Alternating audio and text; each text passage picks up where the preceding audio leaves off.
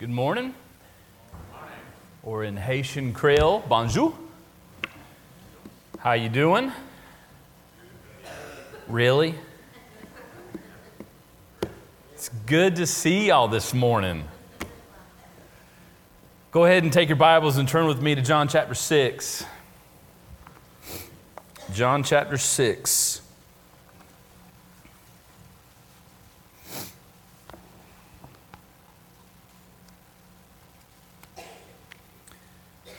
If you're there, say word. That was my sister praying. It was weird hearing her call me Pastor Jesse. She's called me a lot worse. But if you're in John 6, stand with me in the honor of the reading of God's Word. My sermon is from 22 to 34, but we're just going to read right now down to 24. You know what? Let's read the whole thing. On the next day, the crowd that remained on the other side of the sea saw that there had been only one boat there, and that Jesus had not entered the boat with his disciples, but that his disciples had gone away alone. Other boats from Tiberias came near the place where they had eaten the bread after the Lord had given thanks. So when the crowd saw that Jesus was not there, nor his disciples, they themselves got into the boats and went to Capernaum, seeking Jesus. When they found him on the other side of the sea, they said to him, "Rabbi, when did you come here?" Jesus answered them, "Truly, truly, I say to you, you are seeking me, not because you saw signs, but because you ate your fill of the loaves. Do not work for the food that perishes, but for the food that endures to eternal life, which the Son of Man will give to you. For on him God the Father has set his seal." Then they said to him, "What must we do to be doing the works of God?" Jesus answered them, "This is the work of God, that you believe in him whom he has sent." So they said to him, "Then what sign do you do that we may see and believe you? What work do you perform? Our fathers ate the manna in the wilderness, as it is written, he gave them bread from heaven to eat." Jesus then said to them, "Truly, truly, I say to you, it was not Moses who gave you the bread from heaven, but my Father gives you the true bread from heaven. For the bread of God is he who comes down from heaven and gives life to the world." They said to him, "Sir, give us this bread always." Let's pray. Father God, we're thankful for your word, and we're thankful for this time. I pray that you would add a blessing upon your word, because your word never fails. Thank you for this time, God, where we can freely come and worship you. We thank you for this book that we can read and study you and grow closer to you. We thank you for the opportunity for us to feed on this. But God, I pray that through this message, you'll help us to see Christ as that bread from heaven. In your Son's precious name we pray. Amen. You may be seated.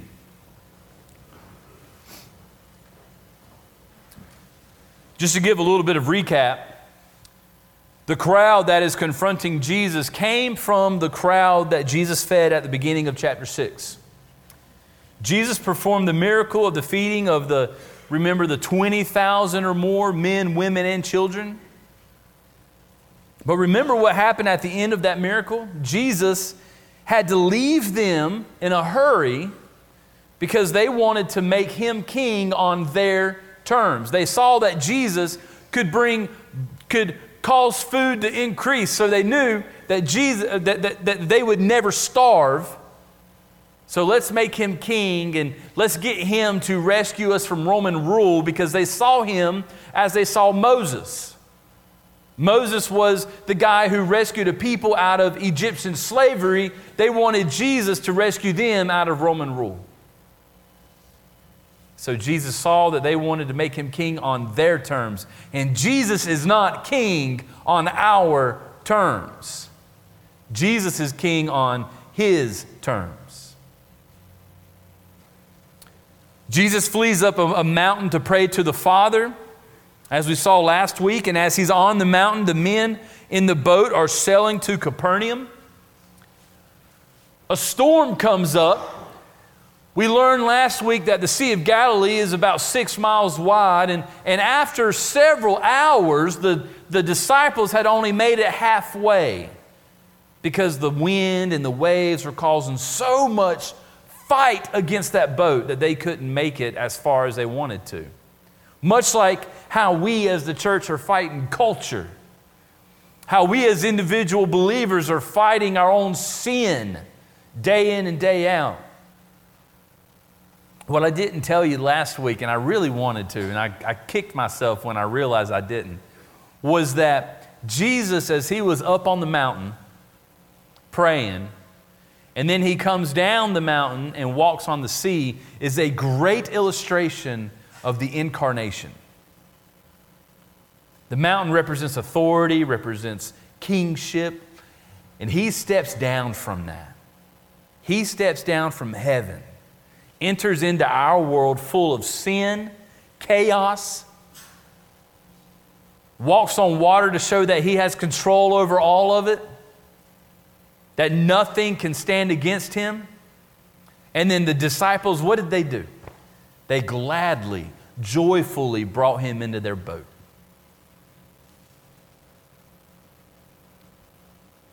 The Son comes down from heaven, takes on flesh, so that he may get into the boat with us and bring us to our desired haven, which is heaven.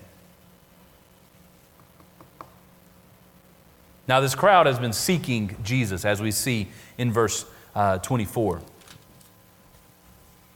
The title of my message this morning is Seeking the True Bread from Heaven. What we come to find out as the disciples confront Jesus, they're seeking Jesus for all the wrong reasons. They want what he can give, not who he is. Church, even today, people seek Jesus for all the wrong reasons. Even today. They seek him to use him, to manipulate him, to get from him.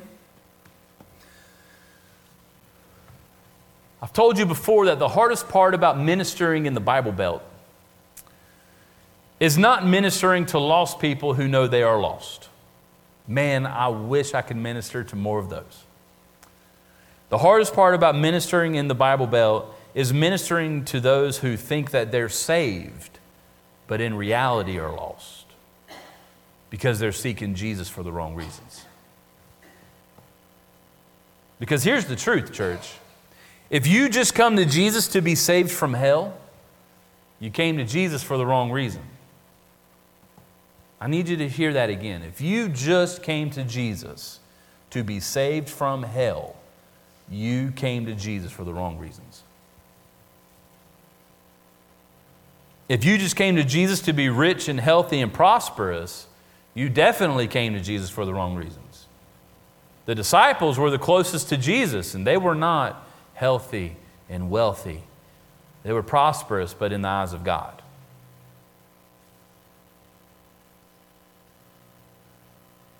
What you end up doing is you're coming for the gift and not for the giver. The main idea that I want to get across today is this. A fully satisfied life is one that fully seeks Jesus for who he is and not what he gives.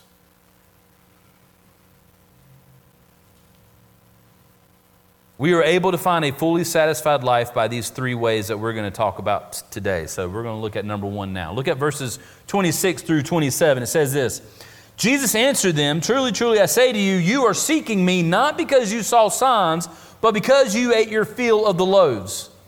Do not work for the food that perishes, but for the food that endures to eternal life, which the Son of Man will give to you, for on him God the Father has set his seal." Now, this past week, I had the amazing opportunity to spend a few days down in Haiti. I've been trying to get there for about 6 years now. Me and my friend, my good friend, were able to lead a pastor and preaching conference for the pastors of Haiti. Had a fantastic turnout. I want to tell you so much. So much. but we don't have enough time.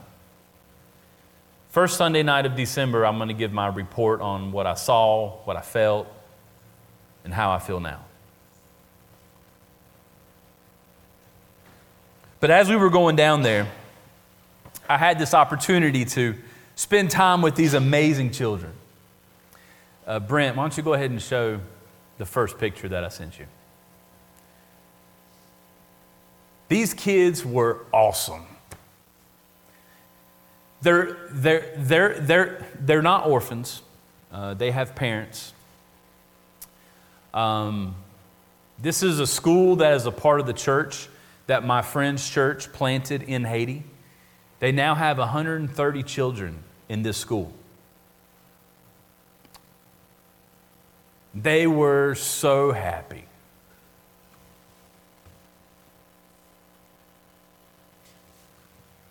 As I was preparing myself to go to Haiti, I was preparing for myself to have pity, to be devastated, to be sad about what I'm about to witness. And granted, the people in Haiti, they don't have much. 80% of the population is in poverty. They don't have jobs. It's hard to have education. And they work to survive. They work to feed themselves and their family.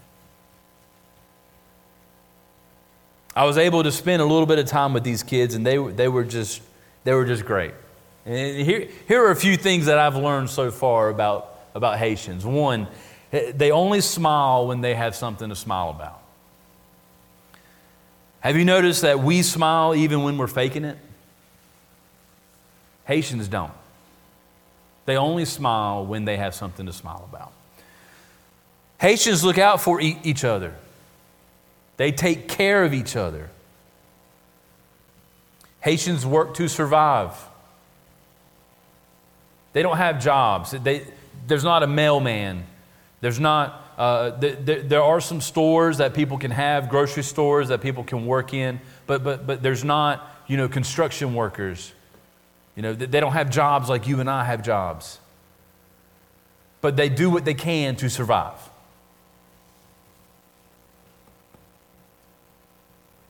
They're hospitable. Even though they have nothing, they're willing to share everything. Me and my friend were treated so good by the houses that fed us. So good. And you have not truly had a Coca-Cola until you have one in Haiti. I'm being completely serious. And here's what I wanted to get to. Haitians are content with what they have. They're content. They know that they don't have much. And I'm sure they wish they could have more.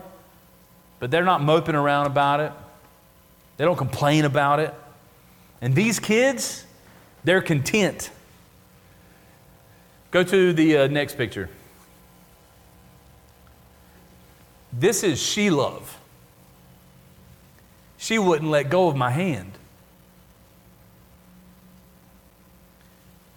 I wanted to take her home with me. I wanted to pack her up in my suitcase.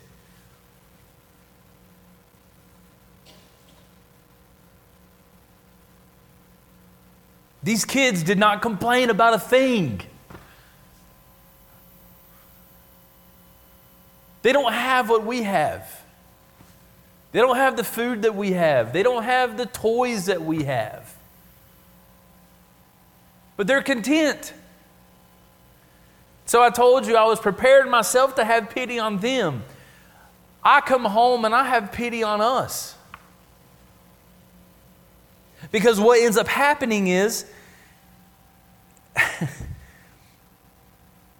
we continue seeking things to make us happy. And we seek, and we seek, and we seek. I was convicted this entire week. I want the new iPad. I want the new iPhone. I mean, I've got the new one. I went in debt to get the new one. I want. But yet these people, they are content. And here's what I'm getting at.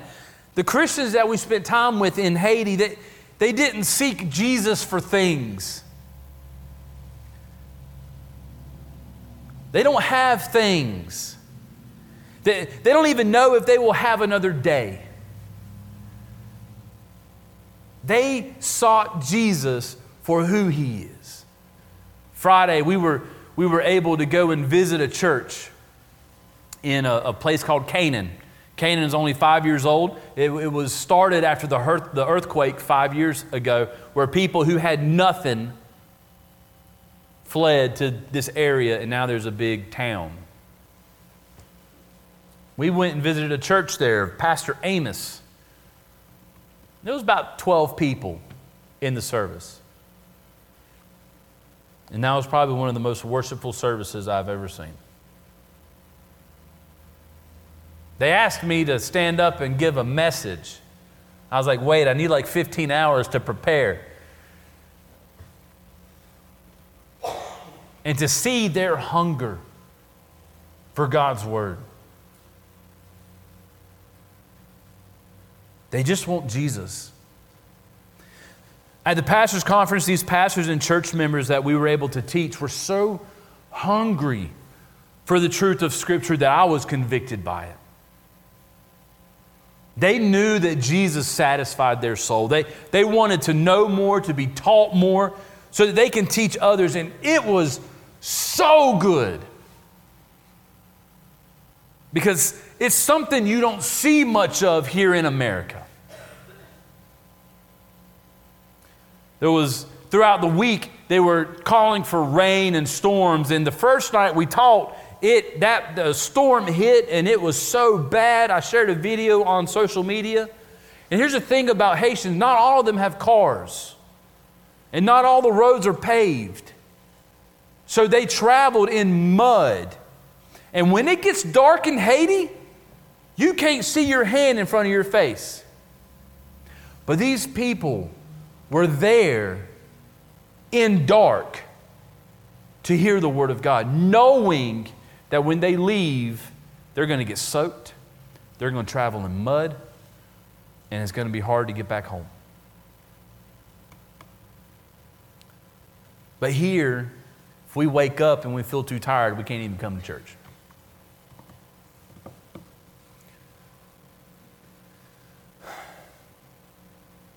I was also convicted by the fact that they don't have the resources that we have.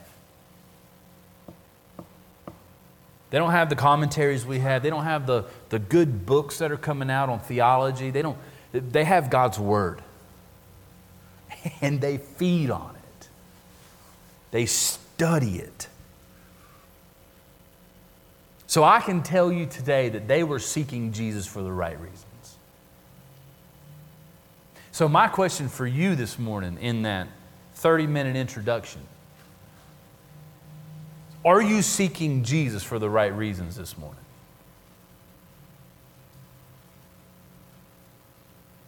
Jesus answered them in verse 26, "Truly, truly, I say to you, you are seeking me, not because you saw signs, but because you ate your fill of the loaves." This crowd comes to Jesus because they had their bellies full. They had been fed, they had been satisfied, and they wanted more. Not more of Jesus, they wanted more of what He could give. They missed the entire miracle.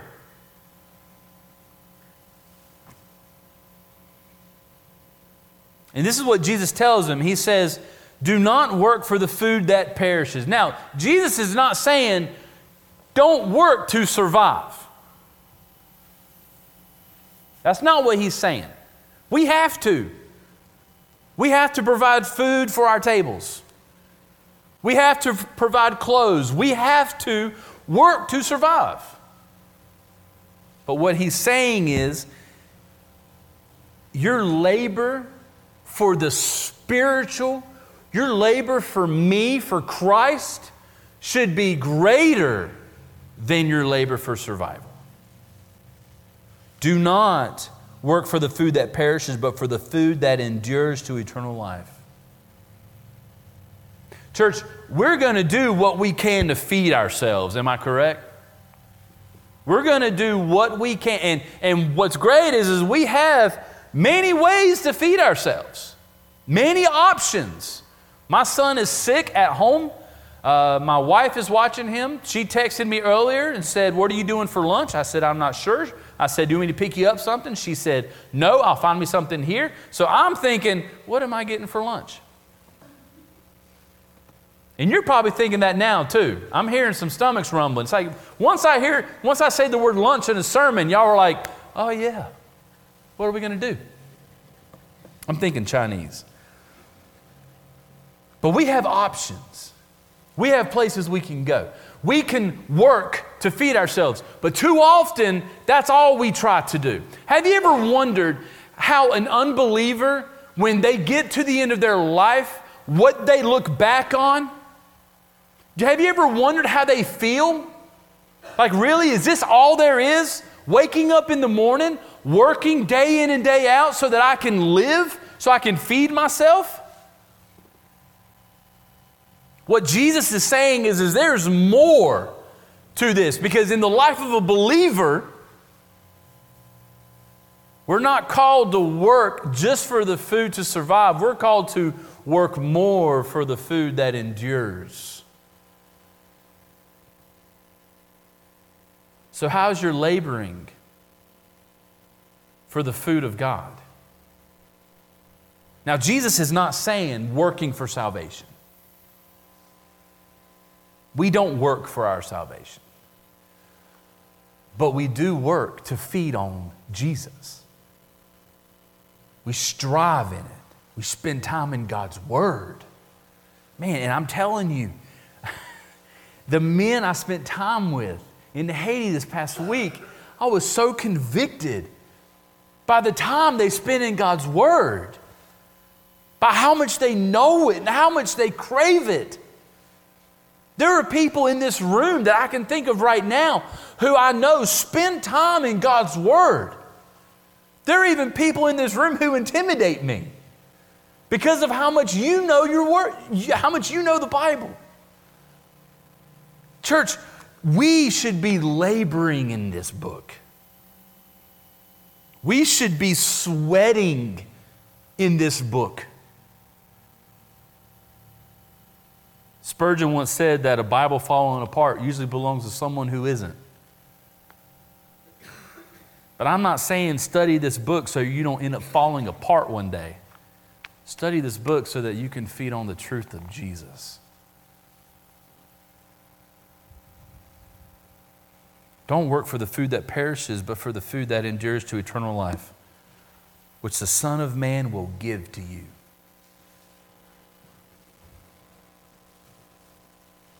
Feed on the truth of Jesus. So number one, we are able to find a fully satisfied life by seeking Him for our soul's satisfaction. Seeking Him for our soul's satisfaction. Not for what He can give, but for who He is. We don't seek Jesus just so we can be saved from hell. Let me tell you, that's a good deal right there, though. I love the fact that Jesus is saving me from eternal punishment. That's good. I am thankful for that. But that's not why we come to Christ. That'd be like me telling you that I married my wife because of what she could give me, because of what she could offer me. I married my wife because of who she is, because of how much I love her. We come to Jesus not because of what He can offer us. We come to Jesus because of who He is. And He satisfies the deepest longings of our soul. Because church, just like this crowd, you're going to eat bread and you're going to get hungry again. Trust me, I know. But Jesus is saying, if you'll eat the bread that I am, if you'll feed on me, my truth, if you'll be in my word, if you'll spend time with me, if you'll seek me for me, you will never long for something else in your soul.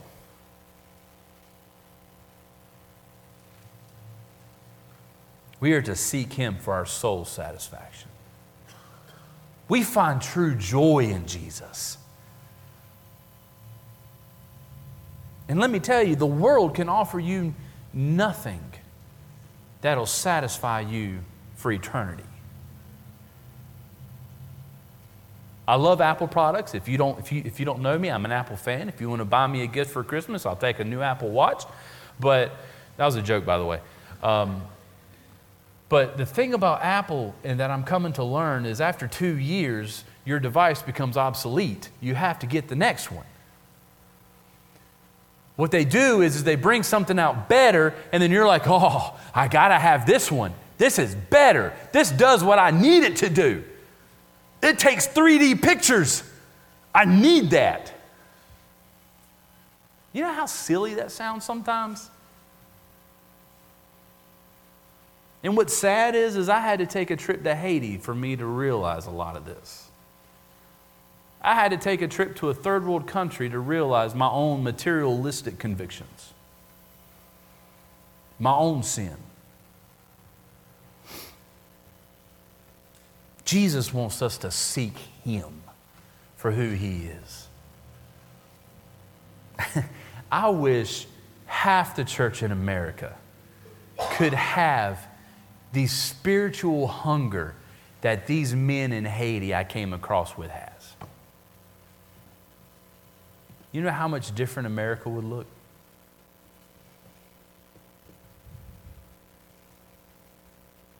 Number 2, look at verse 28. Then they said to him, what must we do to be doing the works of God? Jesus answered them, this is the work of God, that you believe in Him whom He has sent. Let me go back to verse 27 real quick. For on Him God the Father has set His seal. We are able to seek Jesus for who He is because He is approved, acknowledged by God the Father. So when we think of a seal, you remember wax seals, used to, you would see it on the back of letters or envelopes. Like in I heard one commentator say, use a Robin Hood movie, where in the Robin Hood movies, they would put up the wanted posters, put up the culprit, and then they'll say a reward for so much money, and then there'd be a seal, a wax seal stamped on the bottom of it, which says that this is the king's approval. This is authentic. This is real. And what Jesus is saying is God has set His seal. The Father has set His seal on me, saying, I am authentic. I am real. God approves of me. Seek me. And what the crowd comes back, they're saying, okay, all right, well, what must we do? How often do we as believers even sometimes feel that we have to do something to be saved? How often do we feel that we have to be reading our Bible?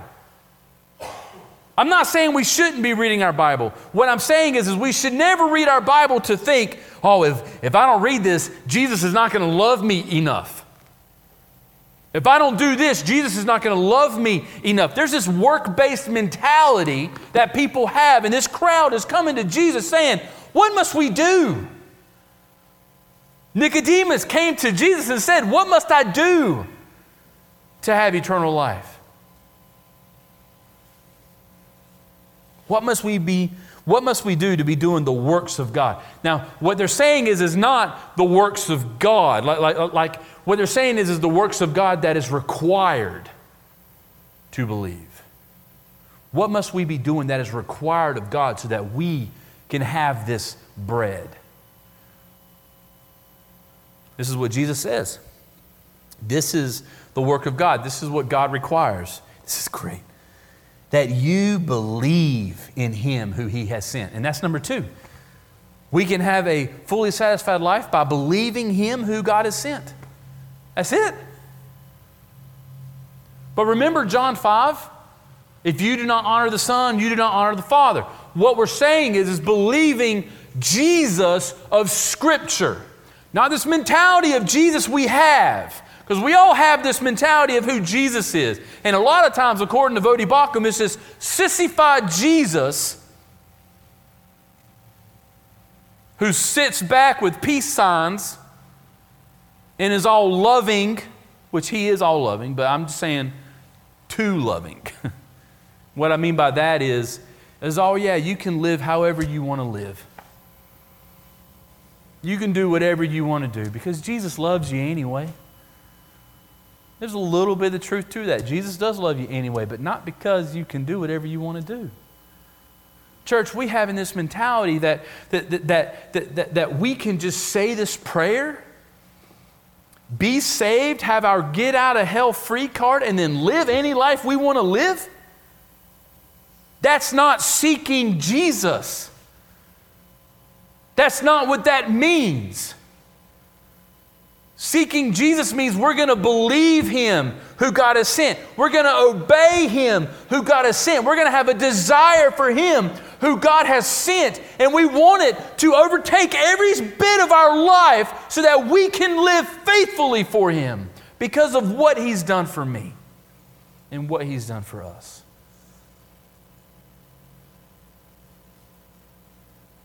We can have a fully satisfied life in Christ by believing Him who God has sent. 2 Corinthians 5:21, for God made Him who had no sin to be sin for us, so that in Him we might become the righteousness of God.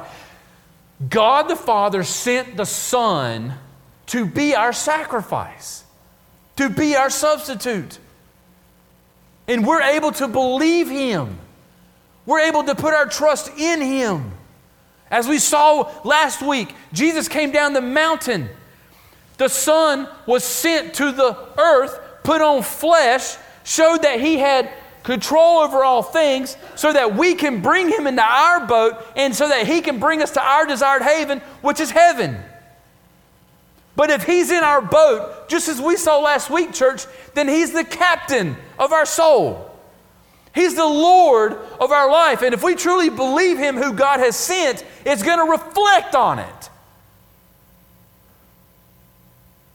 And I don't know if I'm just tired or angry or what, but I'm tired of this mentality in the church that says if I have Jesus, I can live any way I want. Because you're not honoring the Son. You're not believing in the one whom God has sent. Because if you truly believe in Jesus, if you've truly surrendered your life to Him, your life is going to reflect it in all areas.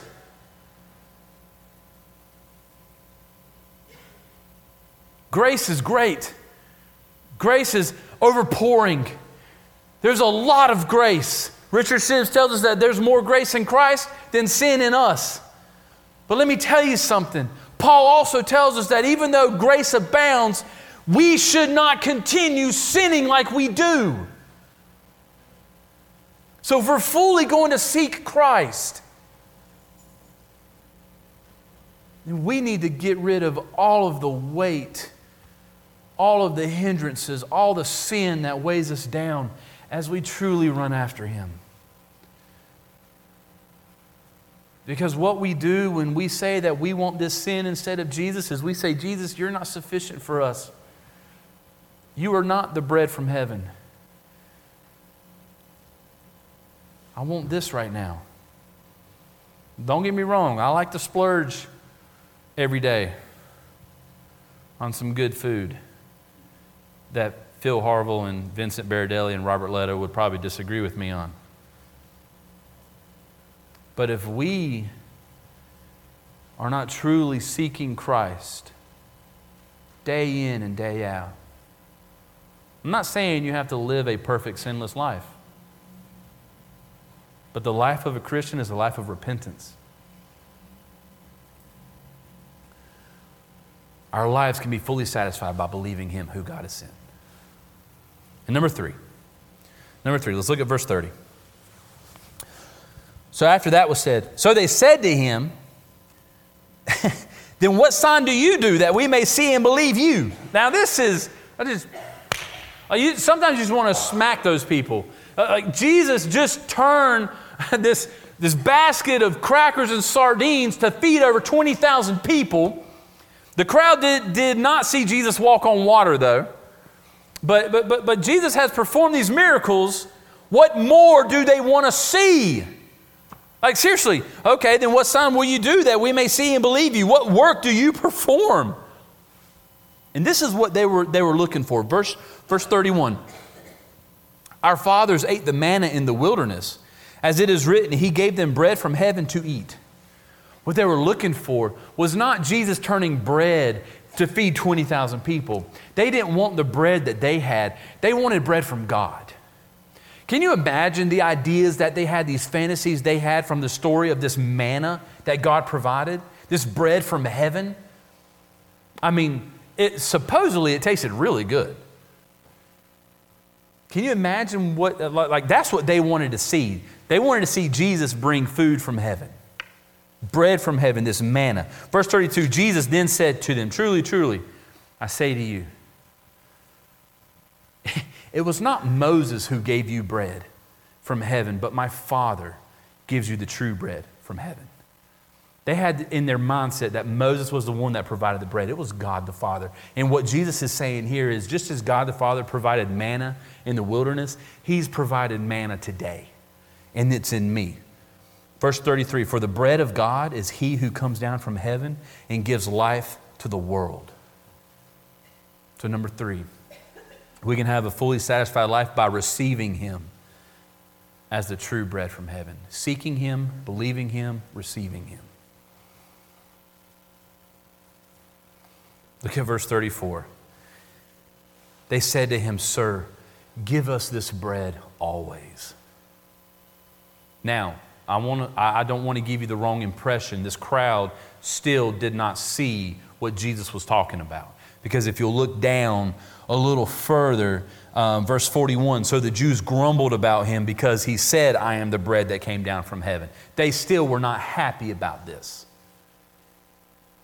But what if we, when we see Jesus as the true bread, would come to Him and truly say, Sir, Lord, God, King, Savior, Messiah, give me this bread always.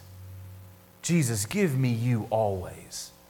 Truly you, the true bread of heaven. Give me you always.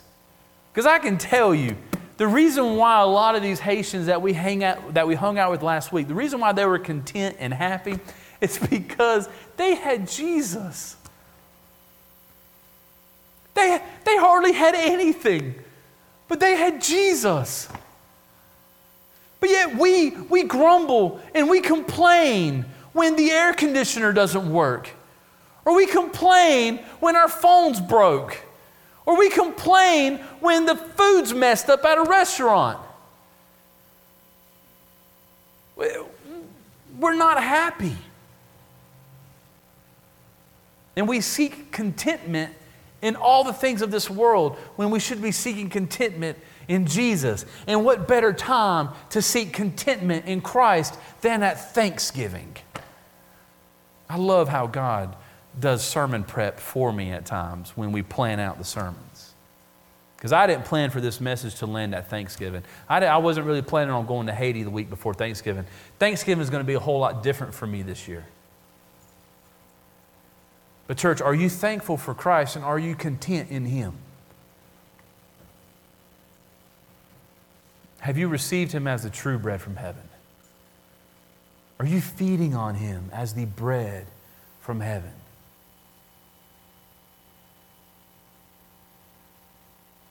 Are you in your Bible? Are you praying? Do you crave to know Him more? I'm not saying do you crave to know more about Him. That's information. I'm talking about transformation. Do you crave to really know the Word that God sent, the Son? You crave the bread of heaven, who we'll see next week is the bread of life. I pray you do. I pray you do. Remember this. Nothing in this world can provide the true contentment, the true satisfaction, the true joy that Jesus can. No person, no place, no thing can do that except Jesus. Remember that this Thanksgiving. And remember that we have so much to be thankful for. So much to be thankful for. I pray you know Jesus as the true bread of heaven. Let's pray. Father God, as we come to this time of invitation, Lord, I pray that you would do what you do best, and that is to show us who you are, grab our hearts, help us to see Christ as the true bread of heaven, to have our contentment in Him, to find true satisfaction in Him. God, we pray that you would do that today. Lord, if we are not in our Bibles, if we are not spending time with you, convict us. Give us a hunger for you. Your word tells us that blessed are those who hunger and thirst for righteousness, for they will be satisfied. God, help us to find satisfaction in you, not in what you give. Even though what you give is good, you give eternal life, you give blessings, but God, we don't want to seek you for your gifts. We want to seek you as the gift. Thank you for your presence in our lives. Thank you for loving us. Thank you for your grace and your mercy. Help us at this time. Lord, bring us to you. We ask all this in your Son's precious name. Amen.